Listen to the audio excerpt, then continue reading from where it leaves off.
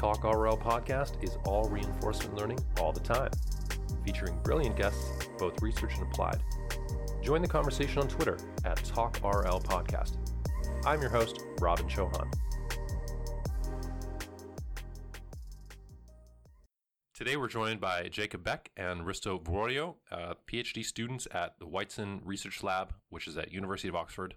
Thank you so much for joining us today, Jacob and Risto. Hey, thanks very much. Yeah, great to be here. We're here to talk about your new paper, a survey of meta-reinforcement learning. So we have featured MetaRL on the show in the past, including the head of your lab, Professor Shimon Whiteson, who covered Very Bad and more. That was episode 15. Sam Ritter in episode 24. Alexandra Faust in episode 25. Robert Lange in episode 31. Hope I'm not missing any. So we have touched on this before, but never in this comprehensive way. And this paper is just really a tour de force. Really excited to get into this. So to start us off, can you tell us, how do you define meta-RL? How do you like to define it? Yeah, so meta-RL is learning to reinforcement learn at a most basic level.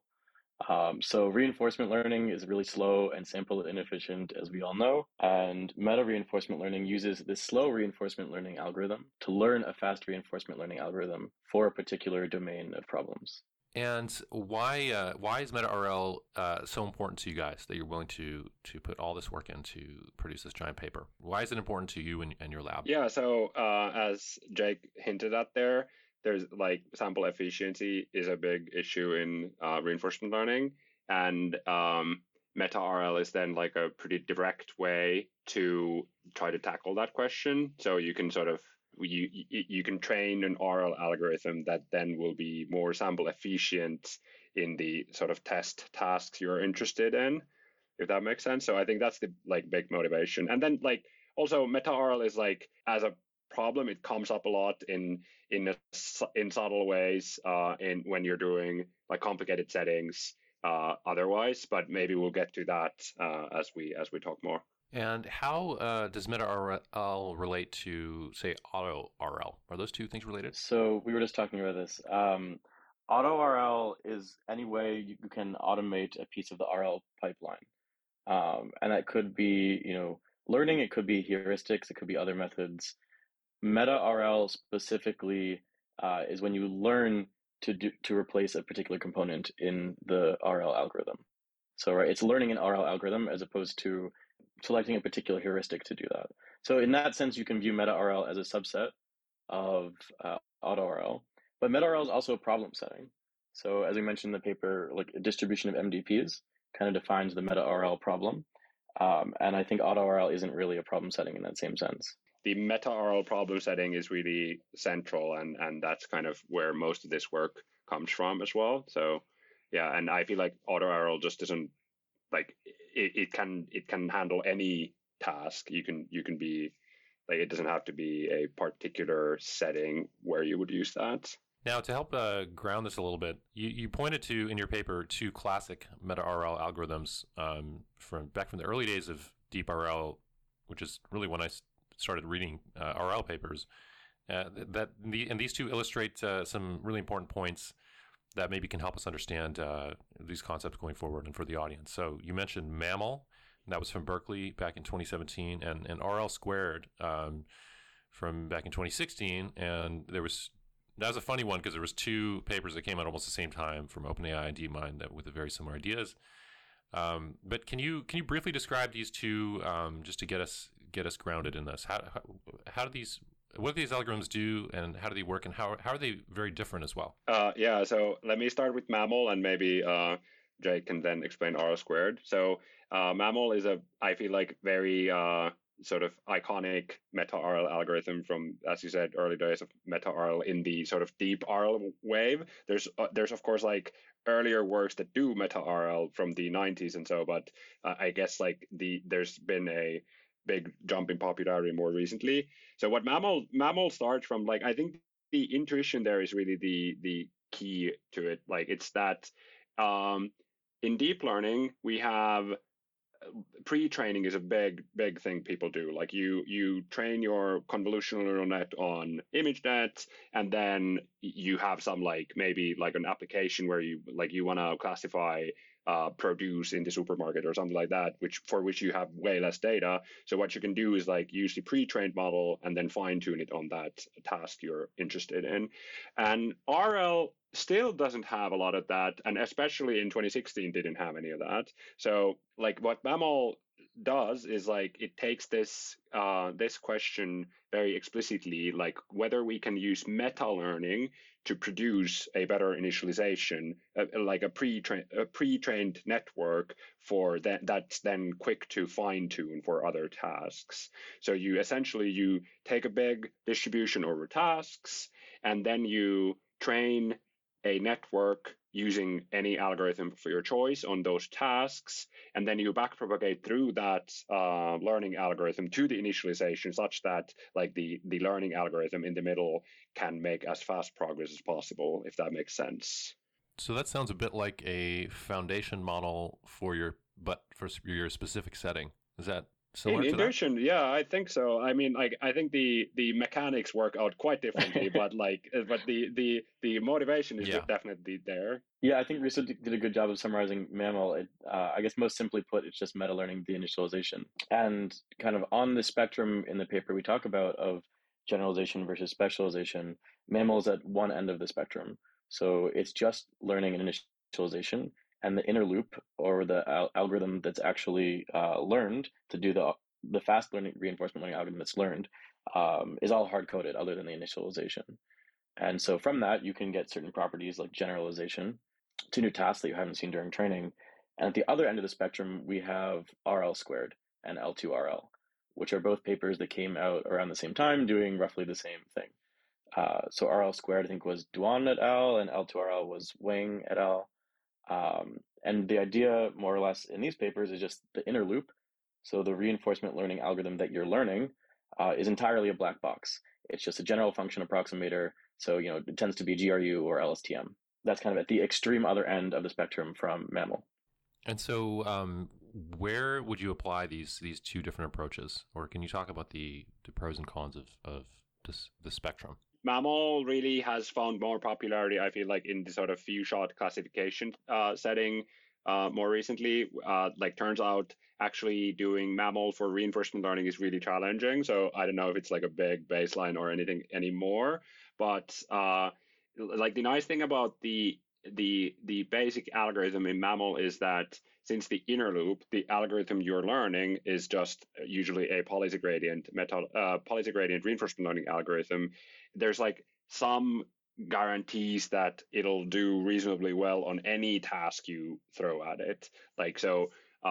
Even if your initialization was kind of off, like even if the task distribution you train it for isn't the one that where you eventually then deploy the initialization, there's still hope that the policy gradient algorithm will recover from that.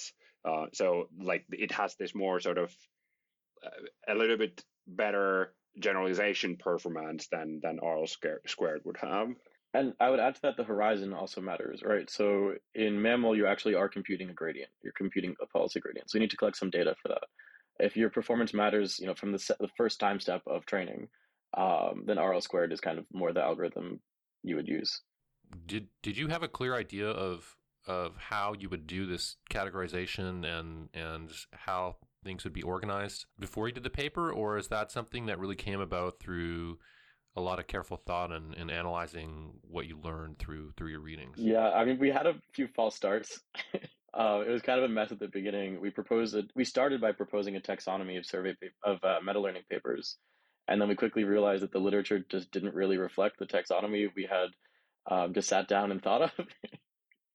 So we had to kind of reorganize based on what the literature reflected, so the main clusters of literature, and then we had to be pretty careful about divvying up work within each of those. In retrospect, I think the structure is kind of what you would find from the literature, but we definitely didn't start from this one. Cool. So let's get into the different settings that your paper mentions, where our meta-RL can be applied. Do you want to cover the main settings? Can you give us a brief description or an example of what that setting would look like? Yeah. So let me just get started here. So we have two axes along which we distinguish these meta-RL problems. So there's zero or few shot versus many shot. So that has to do with the horizon of the task in the inner loop.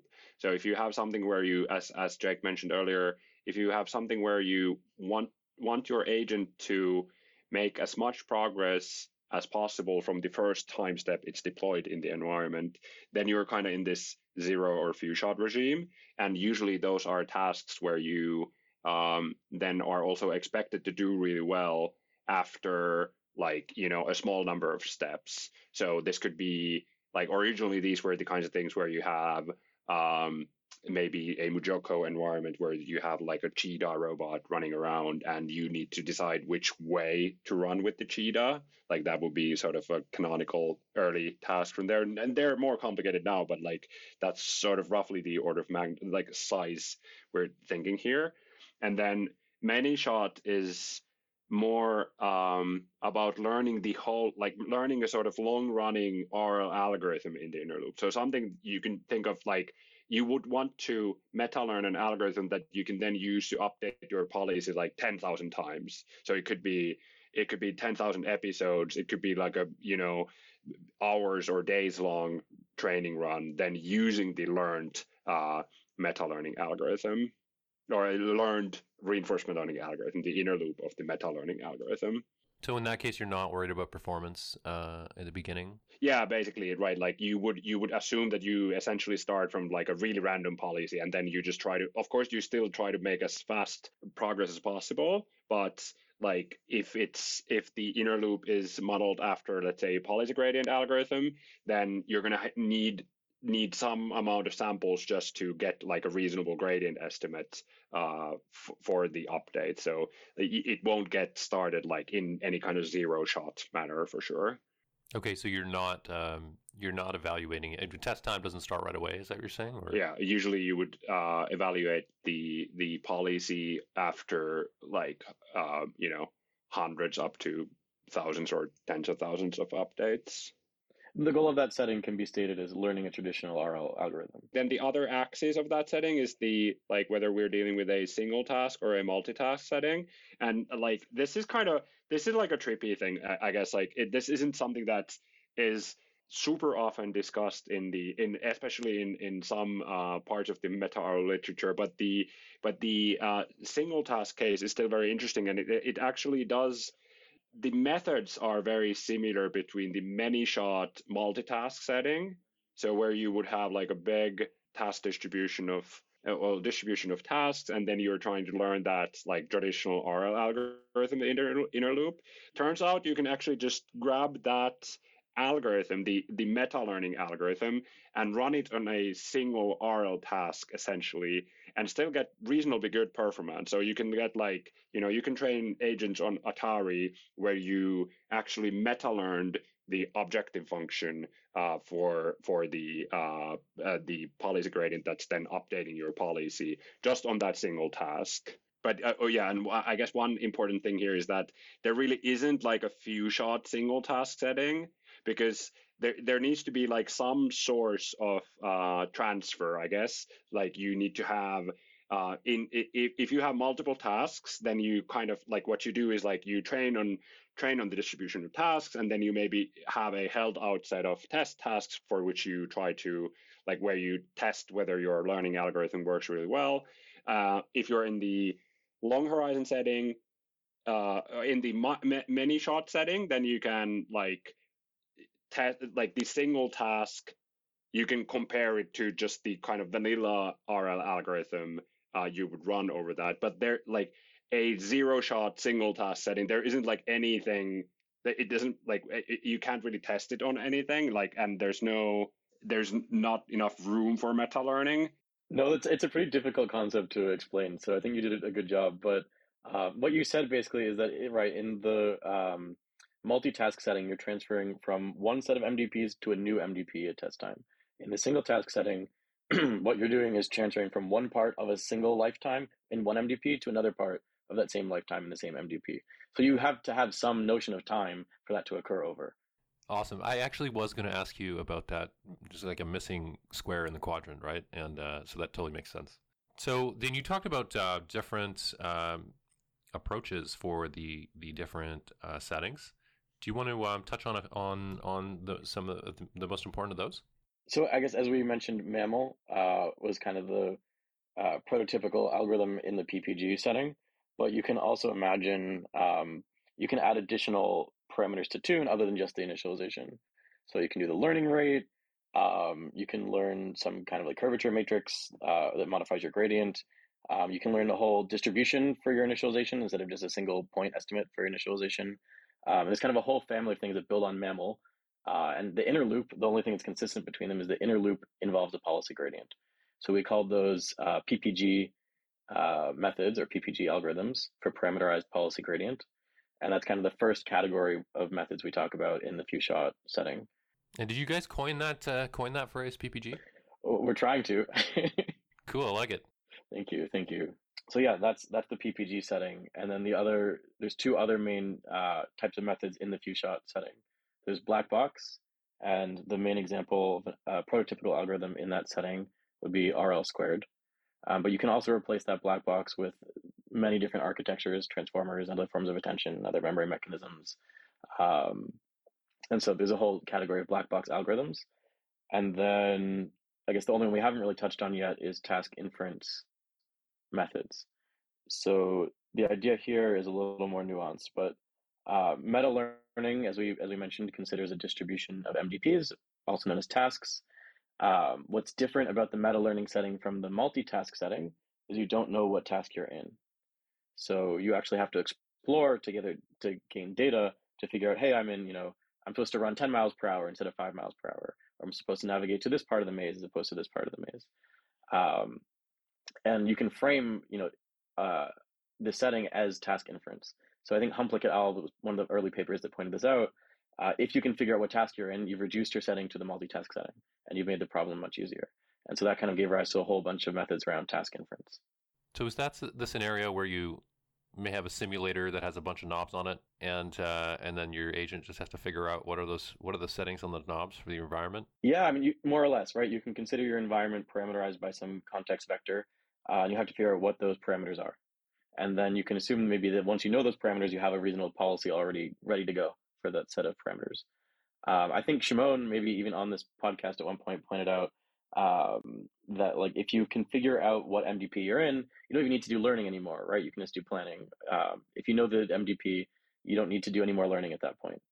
Right, that's a really important observation. Right. So, and then we also have the many shot setting where this would there's like two, I guess like the major categories of things to think here are the single task and multitask many shot problems.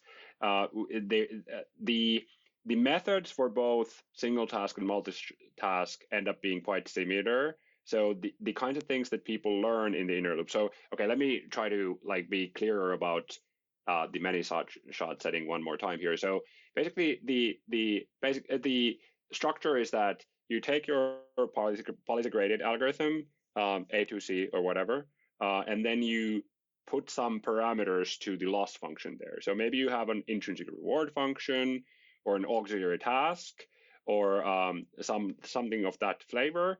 And then you tune, you change the parameters of that loss function with the meta learner. So there's this sort of outer loop meta learner that computes the gradient through the updated policy into the loss function parameters and changes those so that you get better performance from the agent. And so this idea applies to both like the single task and multitask setting. And I think one of the like important topics there would then be like what is the algorithm you're building on top of, like what is the inner loop like base algorithm and what is the way you're optimizing that and those kinds of things. And then the sort of things that you learn there are these you often like intrinsic rewards is pretty big, auxiliary tasks. You could have a more general parameterization of the RL objective function in the inner loop. So there's kind of algorithms that just parameterize that very generally. And then one other thought people have considered is like learning hierarchies. So you do like hierarchical RL, maybe option discovery, for example, could be done in this like long many shot meta RL setting. When I think of like one item on this list, like intrinsic rewards, I remember when Patak, came out with this curiosity intrinsic reward and did that study, and I think his agent had like billions of steps for the curiosity to really do its thing.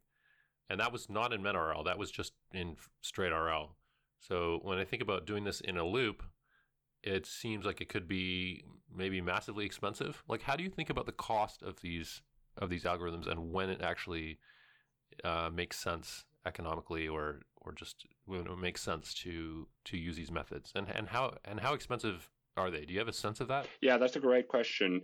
Sort of for the few shot learning setting, it's not really hugely different from just training a like agent that can generally solve that tasks of that flavor. Like I would say that the meta RL part there isn't like, there's of course like an upfront cost to training the meta learner, but then like the test time, it should be very efficient. I think the like big costs come out in the many shot setting where you're trying to train a full RL algorithm in the inner loop, and then just the getting like being able to optimize that can take a whole lot of samples for sure.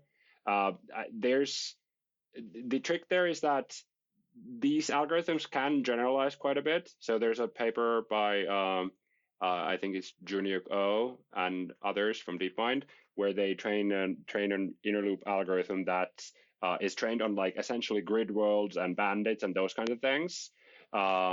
And so they're training the inner loop objective on very simple environments, and it still takes a whole lot of samples. Like it takes, I think, like billions of frames, but in very simple environments at least.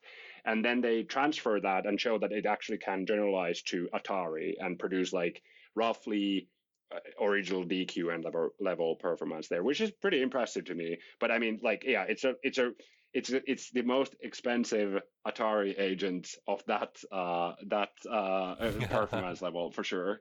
One thing, I don't know if the question was intended to be this specific, but you mentioned it takes a while for the curiosity-based rewards to do their thing. Risto knows a lot more about this setting than I do, but my understanding is that generally for the intrinsic rewards, you don't actually try and meta-learn the propagation through the critic. So you could, like, the meta-learned reward would be useful in the n-step return or like the TD lambda estimate, but I don't think you're actually meta-learning how to propagate that information through the critic. Is that right, Risto? Would that change the cost too much? I feel like they probably don't, but would it actually, like, it's just a couple of extra, a little bit more memory cost in the backward pass, but it doesn't seem like critical. I'm not sure. Sure. But like you don't need to do like many steps of value iteration to try and figure out the effects of that through that process. Oh yeah, of course. Yeah. No. Yeah, it's a huge approximation in all kinds of ways to compute the update for your intrinsic rewards. And one critical thing that the algorithms in that setting often do is that, in some sense, if you're in the many shot multitask setting, you want the intrinsic reward or whatever you're training that would produce the best end performance of the agent when you train a new agent from scratch using that learned objective function. You want like however long is your training horizon, the best agent to you want the loss function that produces the best agent at convergence. But of course, like backpropagating through the whole long optimization horizon in the inner loop would be extremely costly. So then people often do they truncate the optimism. This is like the truncated backpropagation through time, essentially. So you just consider a tiny window of updates within that inner loop and then backpropagate within there to keep the memory costs reasonable. Okay, and then you mentioned that in your paper, exploration is clearly a central issue, especially for few shot meta RL. Can you talk about the importance of exploration in MetaRL and the main methods used for exploration in MetaRL? So exploration is kind of the central concept that makes meta RL distinct from just meta learning in general. So in meta learning, you might be given a new data set and you have to rapidly adapt to that new data set. In meta RL, you actually have to collect the new data yourself. And it might not be clear, how to do that or what data you need. So you have to explore to figure out what task you're in and what data you need to identify the task itself. And that's kind of one of the central challenges in the few-shot meta RL setting. And here you're talking about exploration at the task level, not at the meta level, right? Meta exploration, is this something you mentioned in a separate part of the paper? Yeah, meta exploration is a bit distinct. So that's exploration in the space of exploration strategies. Yeah, I don't know if we want to unpack that statement that statement more, but I guess first, so some of the methods that are used for exploration, right? There's end-to-end learning is common, but it's difficult for really challenging exploration problems. So you can just do RL squared, where your inner loop or the reinforced. I guess I'm not sure we actually have defined inner loop and outer loop so far in this discussion. But when we say inner loop, we mean the reinforcement learning algorithm that you are learning. When we say outer loop, we mean the reinforcement learning algorithm, the slow one that you're using to learn the inner loop, which could just be like PPO or something along those lines. And so you can just use the inner loop as a black box, and that can solve some exploration problems, but generally more challenging exploration problems won't be solved by RL squared and things that are just a complete black box. So people have tried building in more structure for exploration, ranging from posterior sampling to more complicated methods, often using task inference, actually. So we mentioned task inference being this idea that you want to take actions or identify what task you're in. And often you want to take actions to figure out what task you're in. And if you need to take actions to figure out what task you're in, one way to do that is by saying, okay, we're going to give the agent a reward for being able to infer the task. There's some drawbacks to doing that directly, right? So you might be trying to infer the MDP, which is the transition function and the reward function, and there might be completely irrelevant information in that exploration process that you don't need. So if you're trying to figure out what goal to navigate to, let's say in a kitchen, you're trying to figure out like where the robot should be, and maybe there's some paintings on the wall, and the paintings on the wall are completely irrelevant to where you're supposed to be navigating right now to make someone's food. And in that case, there are also algorithms to tackle that. So one that we like to highlight is Dream, from one of our co-authors on the paper, Evan. And there you actually learn what information is relevant first by doing some pre-training in the multitask setting. You figure out what information would an optimal policy need, an informed policy, and then you separately learn an exploration policy to try and uncover the data that allows you to execute the informed policy. There's a lot of concepts in this paper, I gotta say, compared to the average paper. I guess that's the nature of survey papers. So I'm really glad you're here to help us make sense of it. Yeah, so we talked about a few different exploration methods. One that came from our lab is the very bad paper, which I think you already had Shimon on to talk about as well. It's a really cool method that allows you to actually quantify uncertainty in this task inference that we just mentioned. So what the very bad does is trains a VAE separately to reconstruct transitions, and it trains a latent variable, mean and variance, in order to do that. And then you condition a policy on the inferred mean and variance. So you're explicitly conditioning on your uncertainty in the distribution of tasks. And you can actually frame that entire problem as what's called a BAMDP, or a Bayes adaptive MDP. Yeah, very bad's treatment of uncertainty is so cool. That makes it really special to me. And I guess that's the magic of variational inference. Is that right? Yeah, I mean, it's variational inference plus conditioning on that uncertainty for the meta learning allows you to learn actually optimal exploration pretty easily. Cool. Should we move on to supervision? Yeah, sounds good. So, right. So we mostly this is about we focus on the case where we have like reinforcement learning in the inner loop and reinforcement learning in the outer loop. And I mean, most of the meta RL research is also in that setting. But like similarly as has happened with the kind of term RL, or especially deep RL, it sort of subsumed a lot of other topics that also like are doing some kind of machine learning for control. So like imitation learning, for example, like often people just say RL and sometimes they mean something that's more like imitation learning. So we also have a similar thing happening in meta RL, where there's a lot of like meta imitation learning, where you might be doing just kind of like I guess the most direct approach for that would be doing something like MAML for imitation learning. So it's like imitation learning is sort of just supervised learning of control. And then you could just take the supervised learning version of MAML to learn a fast imitation learning initialization. But then you could have all these other variants as well, where you have like, let's say you're trying to learn a imitation learning algorithm, which when it's shown a demonstration of a new task can do that as quickly as possible. You could meta train that so that actually the meta learning algorithm is still optimizing the reward of the task somehow. Like if you have access to the rewards, the outer loop could still be reinforcement learning. So now you have this setting where you have imitation learning in the inner loop and reinforcement learning in the outer loop. And then you would test it as a imitation learning algorithm. So you show it a new demonstration, and you're expecting it to adapt to that as quickly as possible. And then of course, like all the other permutations of that same setting apply, and people have done research on those. Then there's also like unsupervised learning is a big topic. So and also people in MetaRL have looked into doing sort of unsupervised learning algorithms in the inner loop. Right. So I mean, unsupervised in the inner loop could be useful if like you just don't have access to rewards at test time, right? And some algorithms that do this are like Hebbian learning algorithms. There's a lot of Hebbian learning algorithms that just don't condition on reward. They're local and they're unsupervised in their inner loop. But the outer loop, as Riso mentioned, still uses rewards. So you're still meta learning this with rewards end to end. I think there are a bunch of other papers that, aside from Hebbian learning as well. But the idea there is that you just might not have access to rewards when you actually go to test. There's also unsupervised in the outer loop. So if you're given one environment that's kind of like a sandbox you can play with, but you don't really have any known rewards, you can do some clever things to get a distribution of reward functions. They might prepare you for a reward function you're going to encounter at test time. So there, during meta training, you create your own distribution of tasks or own distribution of reward functions. And then there's also like, so I guess that's unsupervised outer loop, unsupervised inner loop.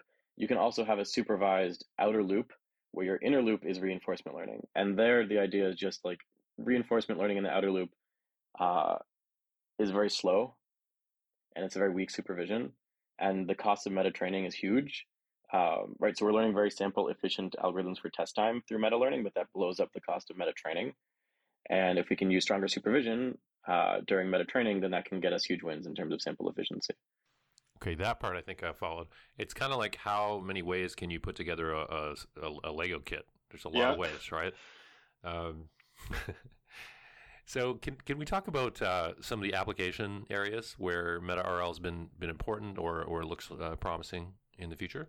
Yeah, for sure. So I mean, I think it's a pretty recent paper by Evan again, where they do MetaRL for this really cool code feedback thing. So you have like a online. So this is a very specific thing, but just because it's on the top of my memory, like you have a online coding platform where you go on and learn programming, and it's if there's like an interactive program you're trying to code there, it's really hard for the automated toolkit to give you good feedback on that. So what they do is actually train a meta reinforcement learning algorithm or agent that like provides good feedback there. So, because like the students programs like make a task distribution which you then need to explore efficiently to find like what kinds of bugs the students have figured out to implement there.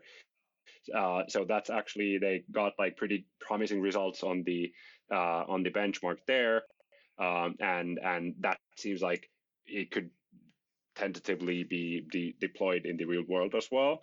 And maybe Jake can talk about the other applications we cover in the paper. Yeah, we cover a bunch of other ones, but I guess to highlight here, like robot locomotion is a big one. So there, it's pretty common to try and train in simulation over a distribution of tasks and then try and do sim to real transfer to a real robot in the real world, as opposed to trying to do meta learning on a robot from scratch. Um, and there's some pretty cool algorithms that have been applied in order to do that.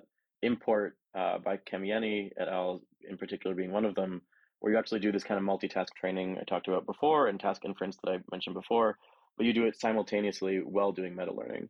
So you'd have some known information about the environment the robot's trying to walk in your simulator, and maybe we assume that at test time, this information wouldn't be known, like the exact location of all the rocks and steps and sensory information isn't available to the actual robot in the real world.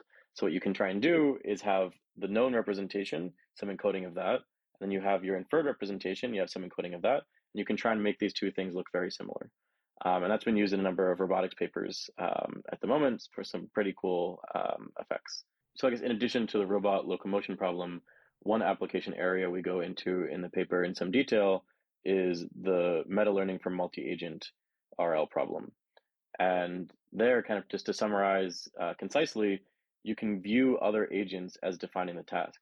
So if you have a distribution of other agents, that pretty clearly creates for you a distribution of tasks, and you can directly apply meta learning. And that enables you to deal both with the adapting to novel agents at test time, and that allows you to deal with maybe the non-stationarity introduced by the adaptation of other agents. So all the learning other agents are doing can be taken into account by your meta learning.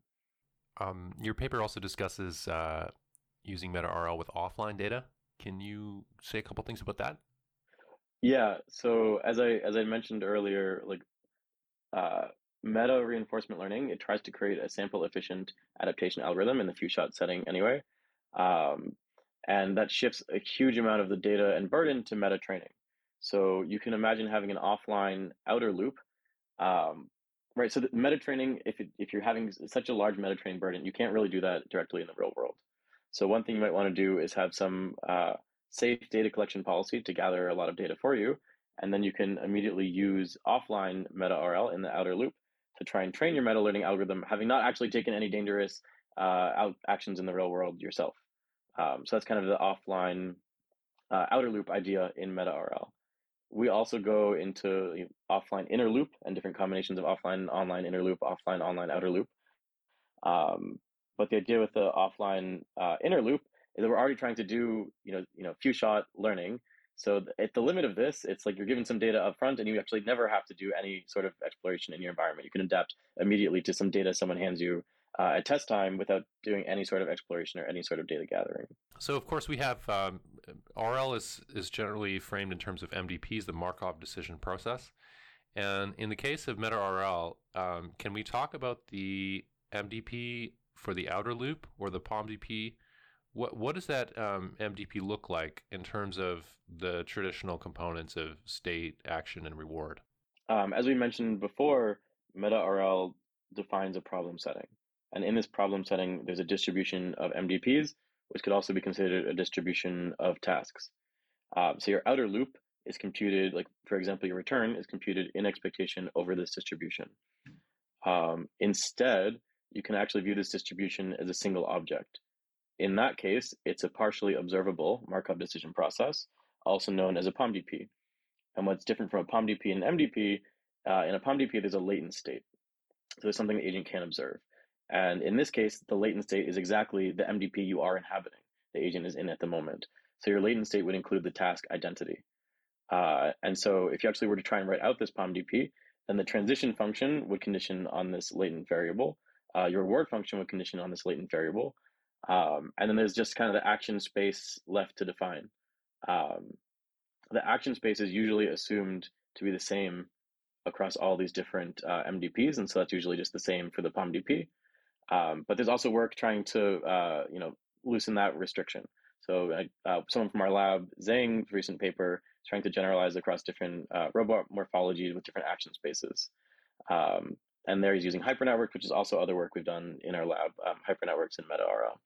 So kind of what is held constant and what changes between these. Usually the action space is held constant, the state space is held constant, and then the reward function and the transition function depend on this latent variable. But you can also try and relax the action space assumption as well. How practical is this stuff? Like, where is meta RL today? I mean, you mentioned some application areas, but for, let's say, a practitioner, an RL practitioner, Is MetaRL something they really need to understand to do this stuff well, or is it kind of exotic still and more a forward-looking research type thing? It's definitely more on the forward-looking edge of deep RL research, I would say. Like it's the whole idea that you need to learn these adaptive agents and cut the computational cost at test time using that. Like it is very appealing, and it is actually like a very it has it's rooted in like a very practical consideration. Like, what if your robot is deployed in a slightly different environment? You would still want it to like be able to handle that well. But in practice, I think mostly this is still a little bit speculative. Like, and then there's also the aspect that the meta RL algorithms, to some extent, if you're dealing with some like new environments where you need to adapt to get a good policy, oftentimes what you end up doing is just taking a policy that has memory, so like let's say an RNN, and then it just like so it can do if it doesn't observe the full state of the environment, it can like retain its observations in the memory and then like figure out the details of the environment as it goes. And that's essentially RL squared. That's the essence of what RL squared does. Whether you want to like call that meta RL in each instance, like maybe not. And do you really need to know everything about meta RL to actually do that? Again, maybe not. But that's kind of like in this kind of sense, the ideas are still fairly pragmatic, and actually like you can often find that the algorithm ends up behaving in a way that's essentially like learned adaptive behavior, which is what the meta RL agents would do. Yeah, I guess to add on what Risto said, I think the practicality also depends on which of these kind of clusters you're in that we discussed. So in the few-shot setting, I think it's whether or not you call it meta RL, like trying to do sim to real transfer over a distribution of tasks, which generally is meta RL, is an extremely practical tool, right? It's very cleanly and directly addressing the sample inefficiency of reinforcement learning and shifting the entire burden to simulation and meta training. In the long horizon setting, I'm not so sure there's a practical use at the moment to the multitask long horizon setting, but the single task long horizon setting seems to have some practical uses, like hyperparameter tuning. It's a particular way to do auto RL, right? Where instead of just using a manually designed algorithm, you're doing it end to end on the outer loop objective function. And so from that perspective, if you're trying to tune some hyperparameters of an RL algorithm, it's pretty practical if you're trying to run any RL algorithm. It also is kind of, as Risto said, this emergent thing that a lot of generally capable systems will just have in it.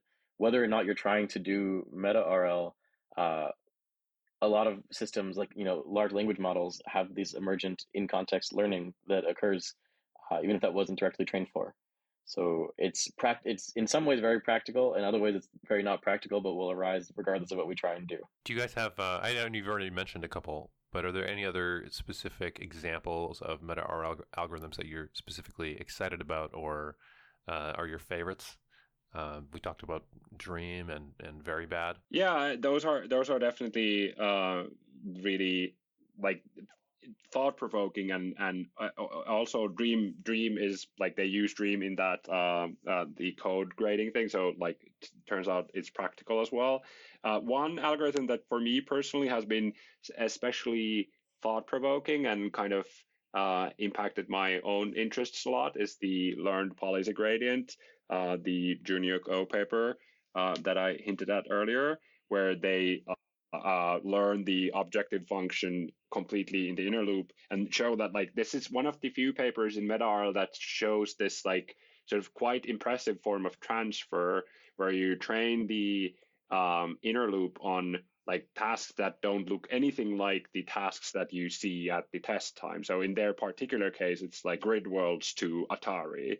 And I find that that's like sort of thought-provoking, even if the algorithm ends up not being super practical. But like the idea that really like a meta-learned system can transfer this way, and I think that's an exciting capability that would be fun to see appear even more in MetaRL and elsewhere as well, of course. Yeah, I think that's a great example of a paper for the many shot setting. And kind of in the few shot setting, as I mentioned, I'm pretty fond of this import idea that I think has been pretty useful in robotics as well, where you try and simultaneously learn both the task representation and how to infer the task at the same time. So in regular DeepRL, we've seen an explosion of algorithms, and but recently we've seen Dreamer and recently Dreamer version 3 from Danaher Hafner et al.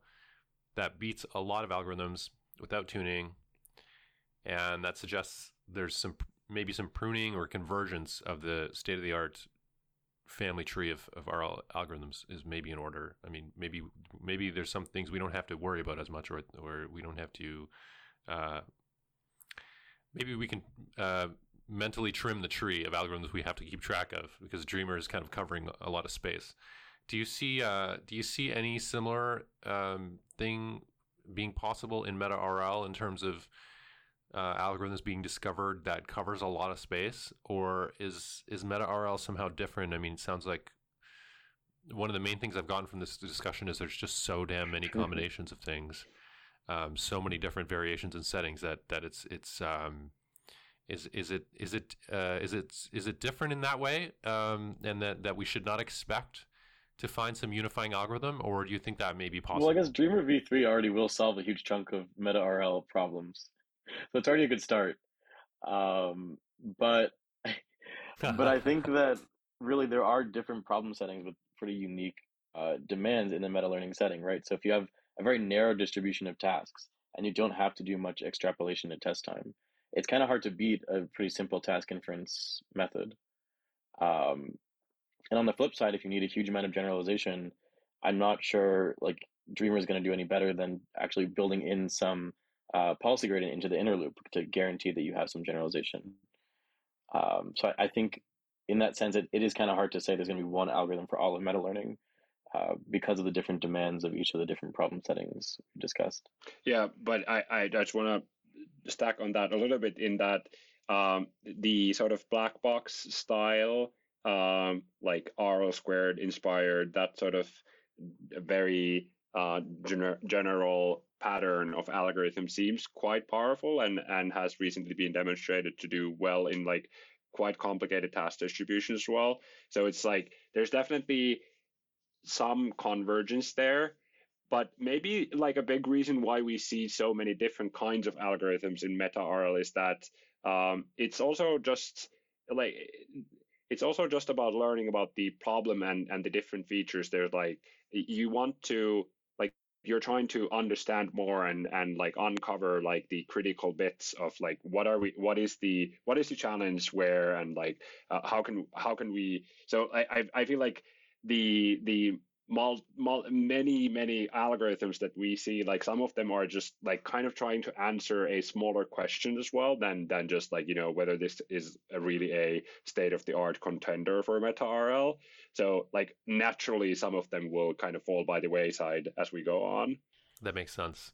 That's all part of the research process, right? Mm-hmm. So in DeepRL, we've seen that pretty minor changes to an MGP we have to consider as a different task, and trained agents might no longer perform well with a slightly different MDP. For example, a robot maybe having slightly longer or slightly shorter legs, or playing with a blue ball instead of a red ball. And my sense is for humans, we can generalize quite well naturally, and so we might not really call that a different task. Like basically, we might not chop up tasks so finely in such a fine way, and I always think of that as that's just a property of our current generation of function approximators. Deep neural networks are very finicky, and they generalize a little bit, but they don't really extrapolate. They mostly interpolate, is the way I understand it. So, do you think that the facts that our current function approximators have limited generalization forces us to look more towards MetaRL. And if we were to somehow come up with improved function approximators that could maybe generalize a bit better, then we wouldn't need as much MetaRL. Do you think there's any truth to that, or no? So I think this seems like a distinction kind of between whether we were talking about the meta-RL problem setting or the algorithms for meta-RL.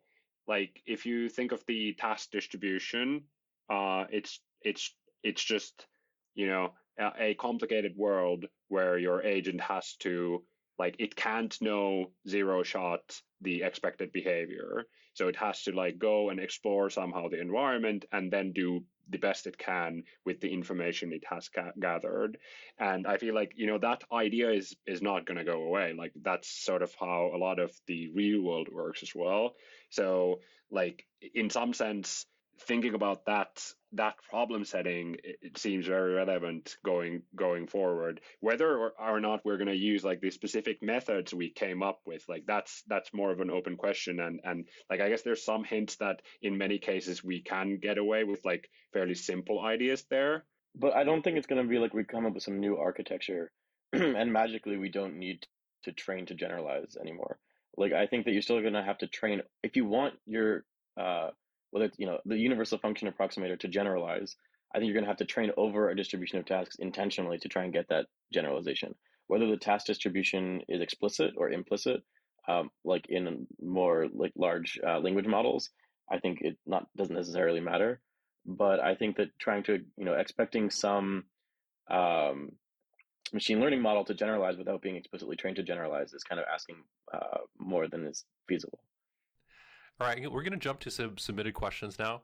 There's actually 3 questions from Zohar Rimon, a researcher at Technion. Thank you so much, Zohar, for the questions. And the first one is, what do you think are the barriers we'll need to tackle to make MetaRL work on realistic high-dimensional task distributions? Great question, Zohar. So yeah, I think really kind of it's sort of in the question, the answer as well, that I believe that like the barrier keeping us from generalizing to these more complex task distributions is really that we don't quite have like a good training task distribution where we would train the meta-RL agent that would then generalize to the other tasks. So there's been efforts in this direction, right? So there was a MetaWorld, which proposed like a fairly complicated robotics benchmark with a number of tasks and a lot of parametric variation within each of them, but it's still like not quite there. Like I guess my intuitive answer is that like it doesn't have enough of the categories of tasks. Then there's also Alchemy, which also didn't catch on. I don't quite remember why, but that was also like trying to pose this like complicated task distribution and see if we can study meta-RL there. And now DeepMind has their XLAND, I think it's called, which seems really cool and has like a lot of variety between those tasks. But I guess the drawback there is that it's closed, so nobody else gets to play around with it and like evaluate whether that is like solving, whether you get reasonable generalization from those tasks. So I would say that we need better training task distributions for this. Okay, and then he asks, some meta-RL methods directly approximate the belief, like very bad Perl, and some don't, like RL squared. Are there clear benefits for each approach? I think you guys touched on some of this. Is there anything you want to add to that? Yeah, I guess if you can directly quantify the uncertainty, it's pretty easy in a lot of cases to learn an optimal exploration policy, or at least easier. However, if you're doing task inference-based methods, you might just represent, if you're trying to infer the MDP, there might be irrelevant information in the MDP that you don't need to learn for the optimal control policy. So you might just waste your time learning things you don't need to learn. And then Zohar asks, would love to hear your thoughts about DeepMind's ADA, that's the adaptive agent. Do you think it will mark a turning point for meta-RL? And again, Risto, you just mentioned XLAND, and I think ADA is based on XLAND. Is there anything more to add there? Yeah. I mean, it's really exciting work, actually. Like, I think it's a really strong demonstration of the kinds of things that you can get a big black box meta learner to do. So you take a big pool of tasks, and then you train this like big memory network policy on it, and it can really generalize in quite impressive ways. But I mean, like turning point. I don't know. Like, I think there's always been a contingent of meta RL researchers who would have said that, a big recurrent neural network and a complicated task distribution is kind of all we need. So RL squared, for example, kind of already starts from that idea. And now it feels a little bit like ADA is like figuring out like what do you actually need to make that idea really work and scale it up. So I think it remains to be seen whether that's a turning point. It to me it feels like it's on the continuum to a large extent, but it is I guess it is at least a like very bright spot in the spectrum right now. Yeah, I'm not sure it proposed anything novel that we hadn't seen before, right? I think it was a huge distribution of tasks. It talked a lot about using attention or transformers, or at least some sort of attention in your memory. I think they did some sort of curriculum design, and I think they did this like student teacher distillation thing. So there were a lot of kind of a hodgepodge of ideas, and I'm not sure it really added too much novel on the methods side, but it was definitely an establishment of, hey, we can do this really cool, demonstrate that we can do this really cool thing and get these really cool generalization capabilities out of a generally capable recurrent agent over a complex task distribution, as Risto said. So maybe more a synthesis of existing ideas than some very new concepts. Yeah, that sounds about right. So when I was preparing for this episode, I was looking back at RL squared, and Ilya Sutskever was giving a talk about this, and at the time it was about OpenAI Universe, which was like the Atari learning environment, but with way more games. And that was something that kind of just fell by the wayside back in the day. I guess it didn't, either we weren't ready for it, or the meta learning didn't really happen. Do you guys have any comments about OpenAI Universe, or what happened back then? I guess was RL just not powerful enough for such a task distribution? Yeah, that's a great question. I remember Universe. I don't actually know what was the specific issue they ran into with that, but I think it's just generally. I think what we're finding here is that really like designing a task distribution in which you can train these like more capable agents is a really complicated problem. Like there's been multiple really high profile efforts in this direction, and somehow still we're like not really there, I feel like. Or I mean maybe Xlan 2.0 is that, but we don't get to play with it, so I don't know. But like yeah, I think it's just a testament to the complexity of that particular issue problem there, that it's just it's hard to come up with really good task distributions for meta RL. So this was a very long, very detailed paper, 17 pages of references, actually more than 17. It was absolutely mind-bending, honestly, reading this and trying to keep track of all these ideas. I'm sure we've just scratched the surface of it today. But can you tell us a bit about the experience of writing this paper? I think you mentioned a little bit in the beginning about how some of your ideas changed as you went through it. But can you talk about the experience of writing? What's it like writing a survey paper? I can't imagine how much reading you had to do. Yeah, I think we alluded to this before, but we kind of had a couple of false starts.